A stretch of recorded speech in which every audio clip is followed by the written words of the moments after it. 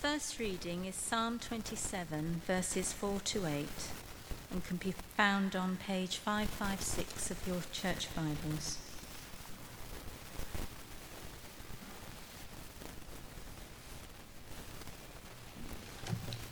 One thing I ask of the Lord, this is what I seek, that I may dwell in the house of the Lord all the days of my life, to gaze upon the beauty of the Lord, and to seek him in his temple. For in the day of trouble he will keep me safe in his dwelling. He will hide me in the shelter of his tabernacle, and set me high upon a rock. Then my head will be exalted above the enemies who surround me. At his tabernacle I will sacrifice with shouts of joy. I will sing and make music to the Lord. Hear my voice when I call, O Lord. Be merciful to me and answer me. My heart says of you, seek his face. Your face, Lord, I will seek. This is the word of the Lord.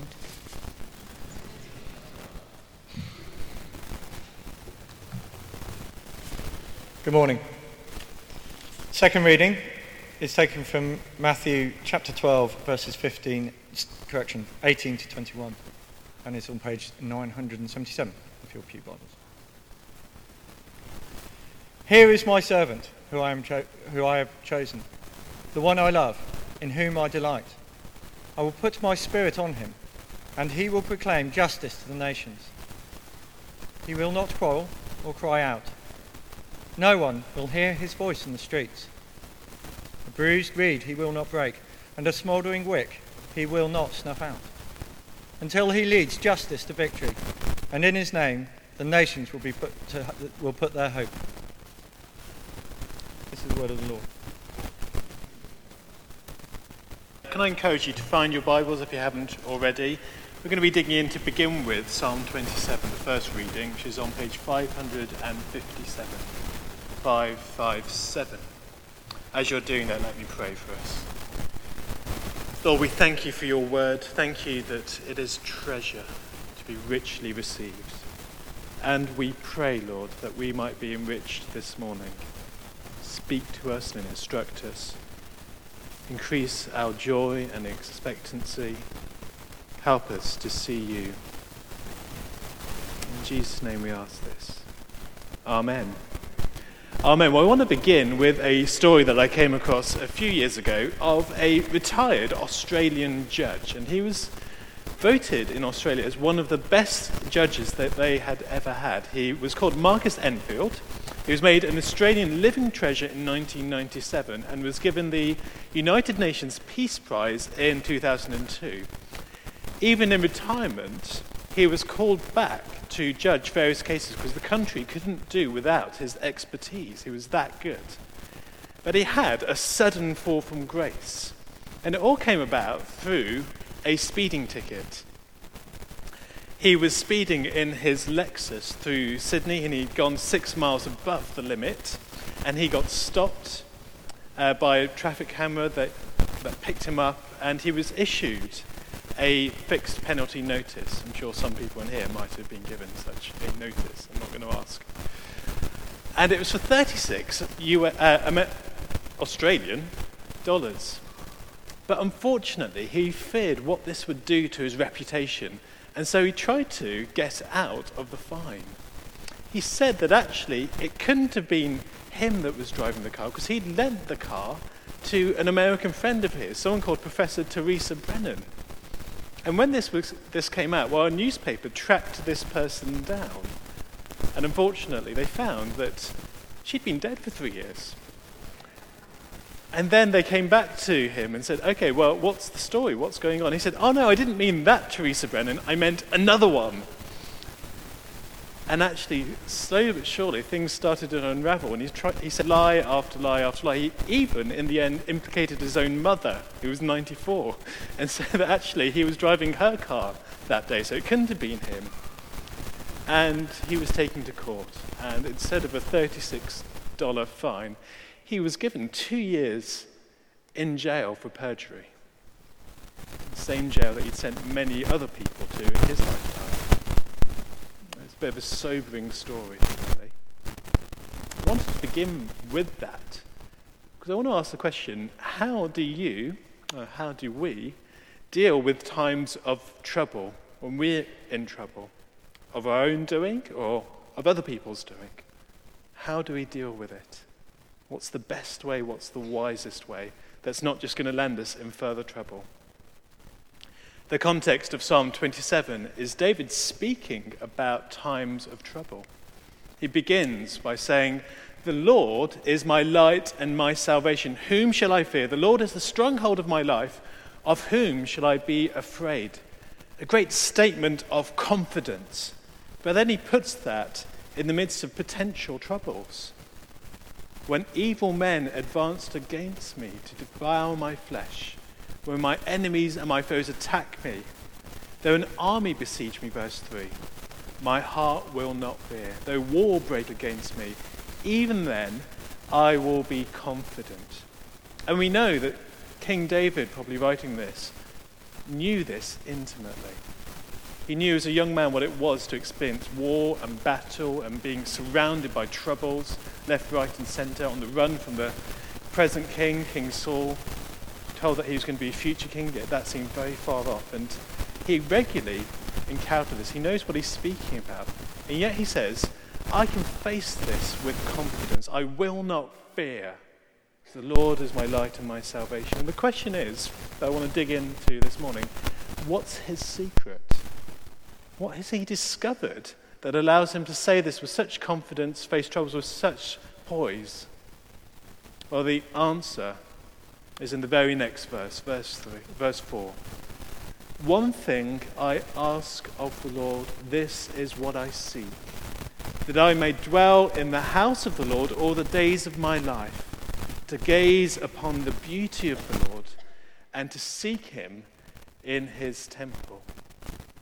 We're going to be looking very much at that verse in a moment, but it speaks of that decision David has made to stay close to God, to dwell in his presence, and to turn his gaze upon the Lord, upon his beauty. And he says that's the key, because doing that will change everything, despite what might surround me, despite what could surround me.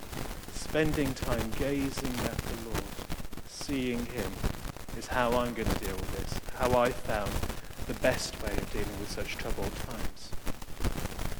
And this idea is prevalent throughout Scripture.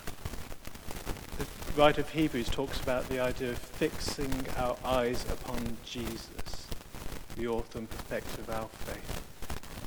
The Bible speaks about beholding his glory, the glory of the one and only, full of grace and truth.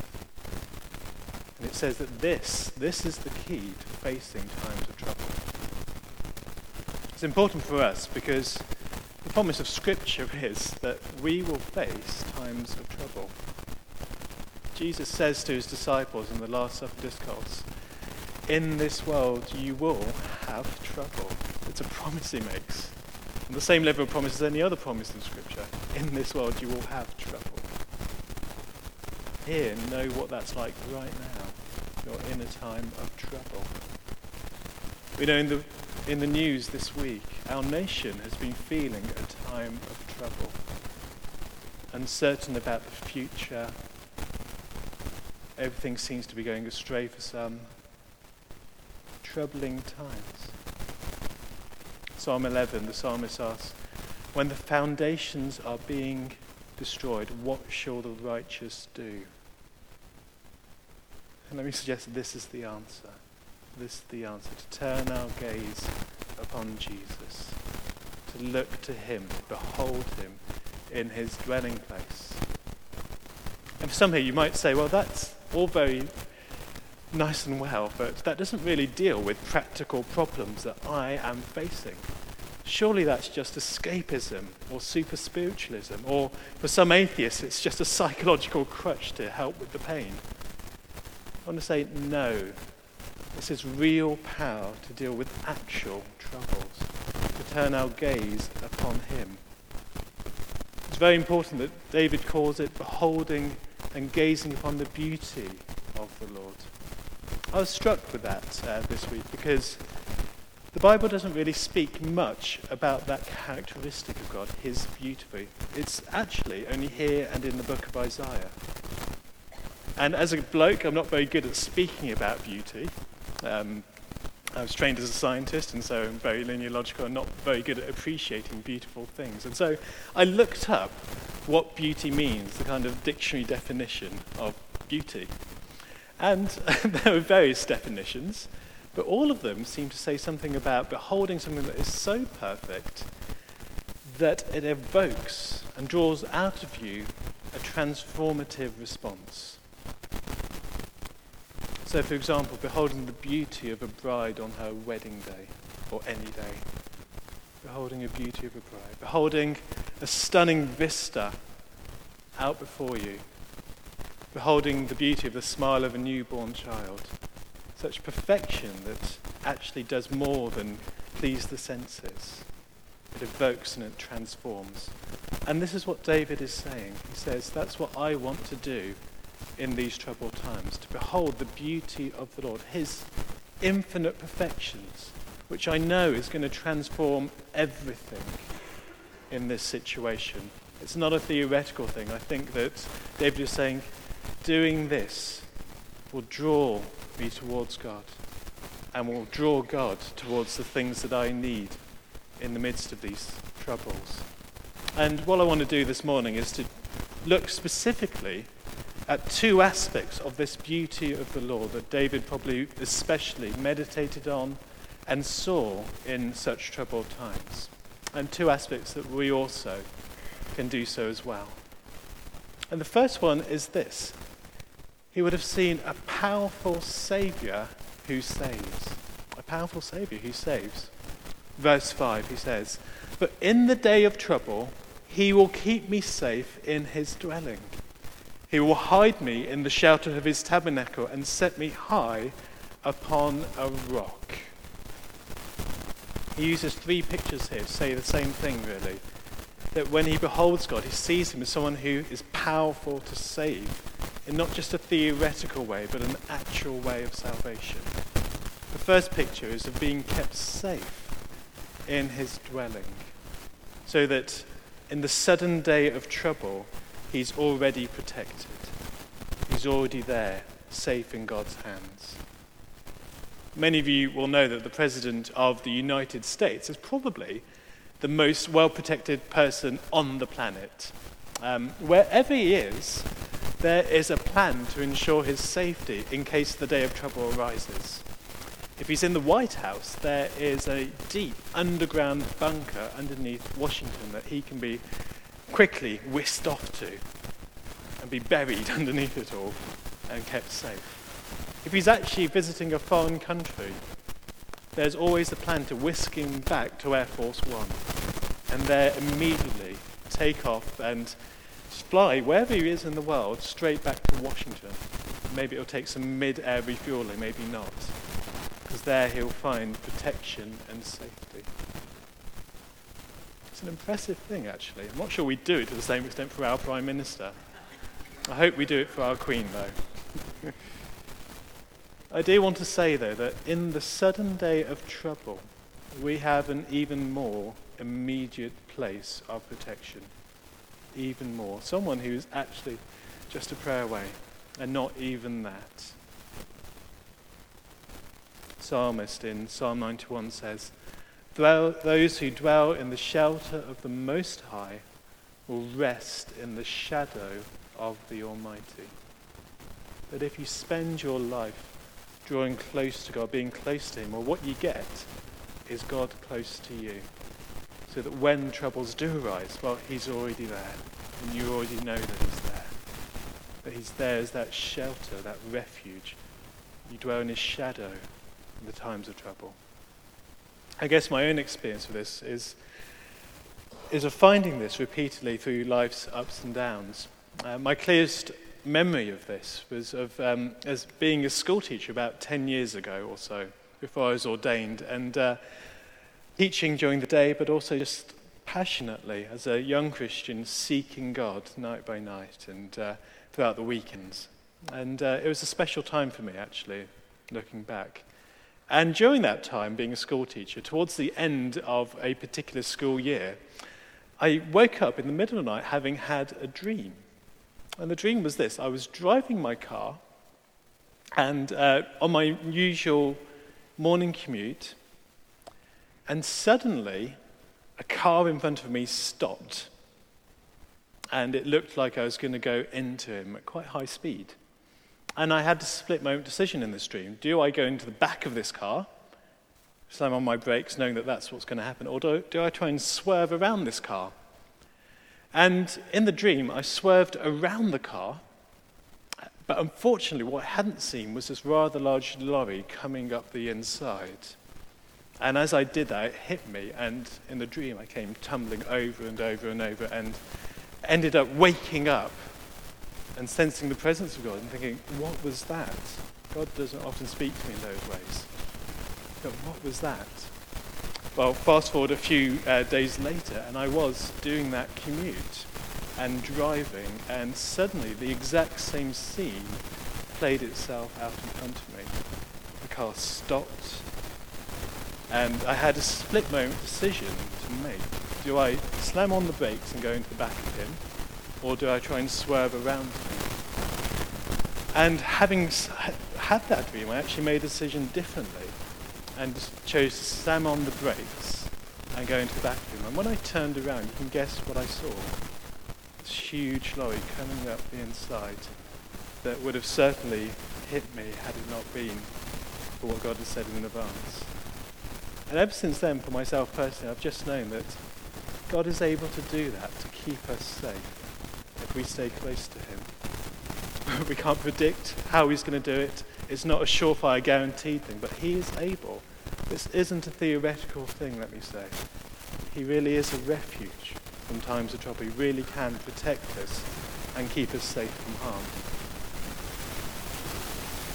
Well, the second picture that David uses is of being hidden in times of trouble. He says, he will hide me in the shelter of his tabernacle. This is the idea of God being such a saviour that he hides us from the troubles when they emerge, so they don't even touch us. Some of you might have read or seen adaptations of Corrie ten Boom's amazing story, her autobiography called The Hiding Place. And it's about a family in the Netherlands during World War II who provided a place for Jewish families to run away from the Nazis and be hidden and be taken out of Nazi-controlled areas. And they did this systematically for hundreds, in the end, of families. And in the story, it's a fascinating read. She speaks about the fact that they prayed fervently that the Nazis would never see these hidden Jews, because they would get into trouble, and so would the family. And repeatedly, the patrol knocked on the door. Can we search your house? We think there's something suspicious going on here. And repeatedly, they looked around the house. Every single nook and cranny, every single room, under floorboards, through partitions, in the attic. And every single time, guess what? They couldn't see anything. There were times when they actually went into the space close to the family that was hiding and were stopped from going any further. There were times when it seemed it was going to be disastrous, and yet God intervened. And Corrie ten Boom, trying to work out a title for her book about this, uses a verse from Psalm 32 where David says, "You are my hiding place. You will protect me from trouble and surround me with songs of deliverance." This is what he can do. It's what he does. And thirdly, David uses a picture of being lifted high. He says that he would set me high upon a rock. This is the idea that God can save us from troubles by literally lifting us up above them all. You'll know that the last couple of weeks has seen the return of a national hero, really, Tim Peake, who has spent the last 6 months out in orbit above the Earth in the International Space Station. And he's back now, and there's much rejoicing. And it's interesting because I'm a bit of an amateur astronomer and science geek, so I was especially into it, I have to admit that. But overnight, as soon as he went up, his Twitter feed, for some reason, went off the scale and actually became one of the most popular Twitter feeds in the entire country. And the reason was that he started to post these most amazing pictures of Earth from orbit. All he had to do was take a camera and just point it out of his window. And wherever he pointed it, the Earth looked beautiful, whether it was a well-known region or an unknown region, whether it was a rich and affluent region or a destitute region, a place that was safe or a place that was experiencing troubles. Whatever he looked at from that perspective was just pure beautiful. God's creation, seen for what it is. And what David is speaking about here in the psalm is being lifted to a place that when you look back down, everything is transformed. And he's able to do this. That coming close to him, drawing close to him, he's able to lift us from the things that surround us, that seem impossible, lift us very high. And then when we look back down, we realize, oh, things are different. A divine perspective, seeing things clearly. Well, drawing these three pictures together, I want to say to you that, of course, the greatest example of this, that we all should know here in this place, is of being saved from our ultimate trouble, that Jesus, our Saviour, has done. You see, the Bible says that our ultimate trouble that surrounded us once upon a time was our sin and shame, the things that we've done wrong. And God is a just God who rights wrongs. We wouldn't want it any other way. And therefore once we were in serious trouble, every single one of us. But God says, no, I'm going to show you what salvation looks like. I am going to rescue you from these troubles. And of course he stretches out his hand. He sends his Saviour. He takes our troubles on his shoulders, and he dies for them. He dies for them. So that now, the Bible says that we are saved from them. Each and every one here can know this. That actually he is the one who is our refuge.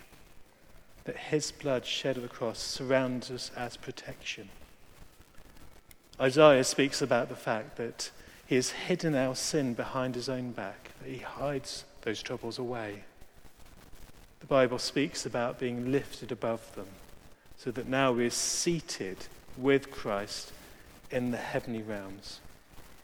And let me encourage you today, this is the ultimate trouble that any one of us could be in, that we have an ultimate Saviour. And if you don't know this morning, I invite you to come to him as the Saviour. Just talk to me or one of the staff at the end of the service. And for those of you that have known this in your own life, this is testimony that this is what he does.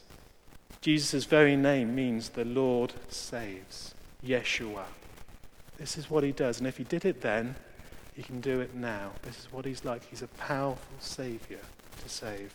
Whatever life looks like, whatever might be going on, he is able to save. Well, that was the first point. A powerful Saviour who saves.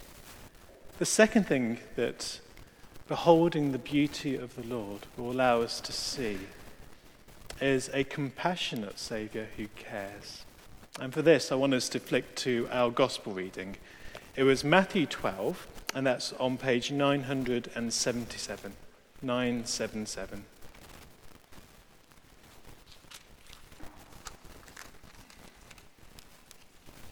And to set the context, Jesus has been preaching the kingdom of God and healing many sick who had been brought to him. But he'd warned them not to tell anyone about who he was.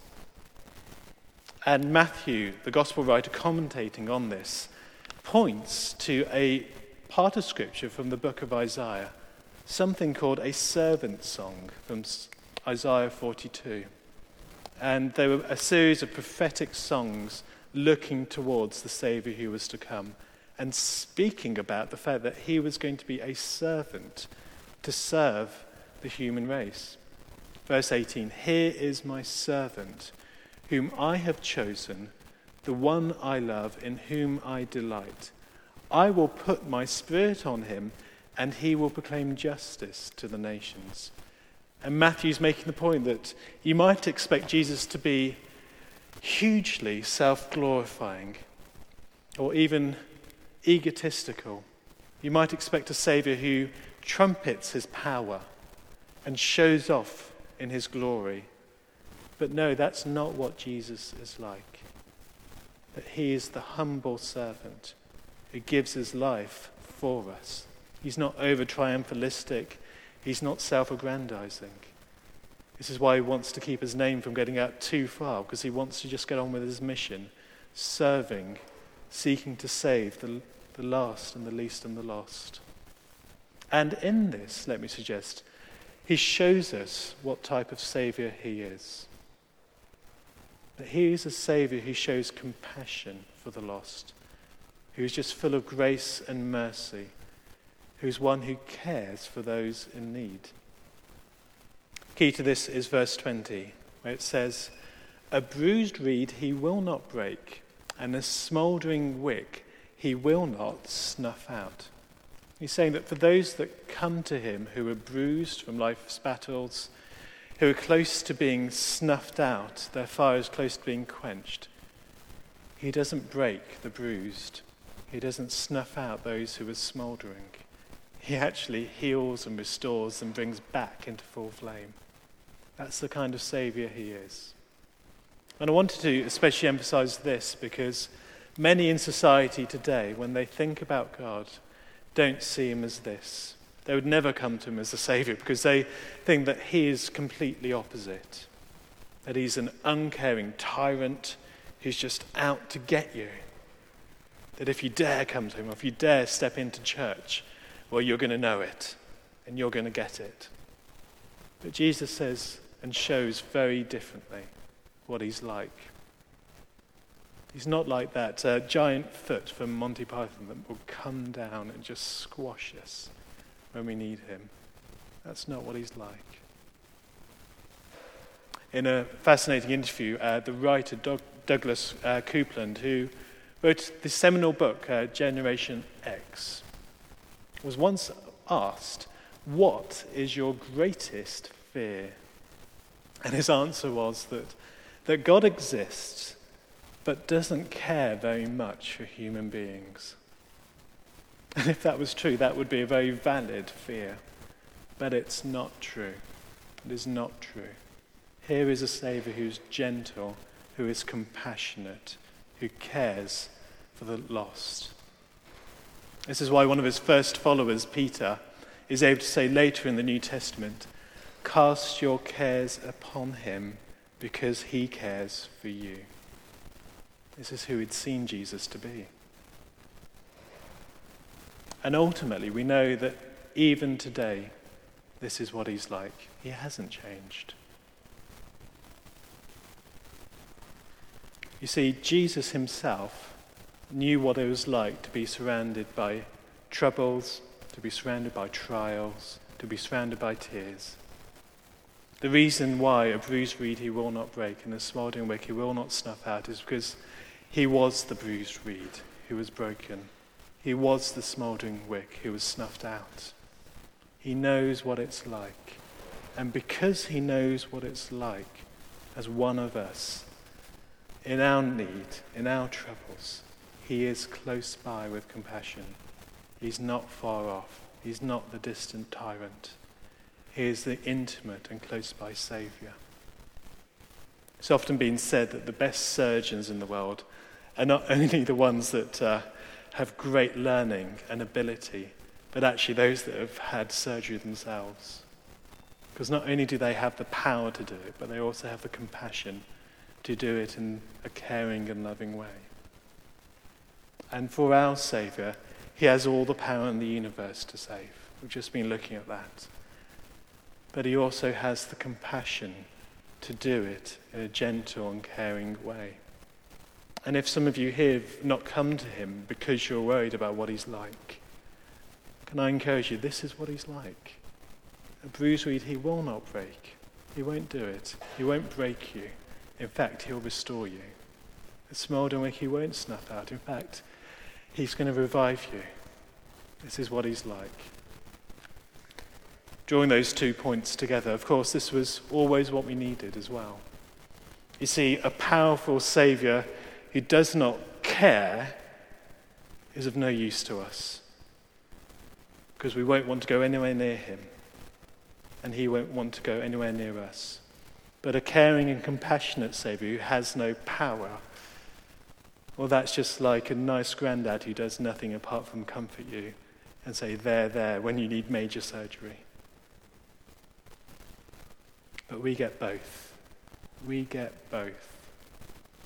A powerful Saviour who can make a difference, and a compassionate Saviour who cares. In Jesus, the two come together. The two are together. And let me end by saying what the results can be if we see him, if we gaze upon this beauty of who he is. Back in the early 90s, there were 2 Hollywood movies that came out that I really enjoyed. I won't say how old I was as to why I enjoyed them, but you can probably guess. And the first one was Honey, I Shrunk the Kids. Anyone remember that? Told this story of a mad scientist who accidentally shrinks his kids down to the microscopic level, just a few millimeters tall, and the hilarity of their journeying around and trying to get back to normal size. And then a few years later, there was a second film, a sequel. Can anyone remember what it was called? Honey, I Blew Up the Kids. And it was the same mad scientist, same family, actually, but now they had a young toddler, and this time his device works the opposite way, and it causes this toddler to increase in size to the size of a skyscraper. And the hilarity of the journey of trying to get this toddler back to normal size without causing too much destruction. I wanted to share that personal insight into my love of films, because, in a serious point, that when we see Jesus for who he really is as this type of Saviour, that's exactly what happens. That our problems, our tears and fears shrink down in size, almost to the microscopic level sometimes. And he becomes much bigger. He dominates our vision. We see him for who he is. I encourage all of us, really, to seek this for ourselves. Because some of you may be in that place of times of trouble, in which case that is this morning you need to seek him. But for many of us, it is to come. And we need to be prepared for that time. Joni Eareckson Tada, who is a Christian speaker, made a quadriplegic very sadly as a teenager, once said that I've made it a habit to glance at my problems and to gaze at my Saviour. To just glance at them. They're there, but to gaze at my Saviour. And this is a tough lesson, applying this. This is a tough lesson. We learn it, we forget it, and we need to learn it again. John Newton, the author of Amazing Grace, the hymn writer, said, "If I may speak of my own experience, I find that to keep my eye simply on Christ as my peace and my life is by far the hardest part of my calling." Often we want to do it ourselves, save ourselves, or we want other people to do it. But this morning I encourage you to look to him to do it. He is the powerful Saviour who saves. He is the compassionate Saviour who cares in times of need. Let me pray for us.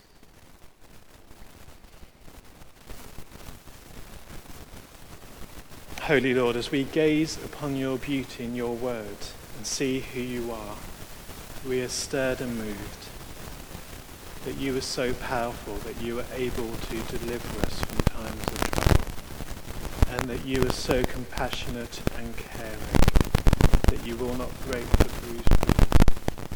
or snuff out the smouldering wick. And Lord, we pray that we might learn these lessons well. We pray that you might help us to fix our eyes upon you, the gaze of faith of our hearts. And I pray for those who at this very moment are in that day of trouble, surrounded. Lord, would you help them to lift up their heads towards you, to see you for who you are, to seek your face, to find you in your dwelling place, that they might find you as the gracious, compassionate and powerful Saviour once more. In Jesus' name I ask this. Amen. Amen. Well, can I invite you to stand? We're going to sing in some time of response. Sam and the band are going to lead us.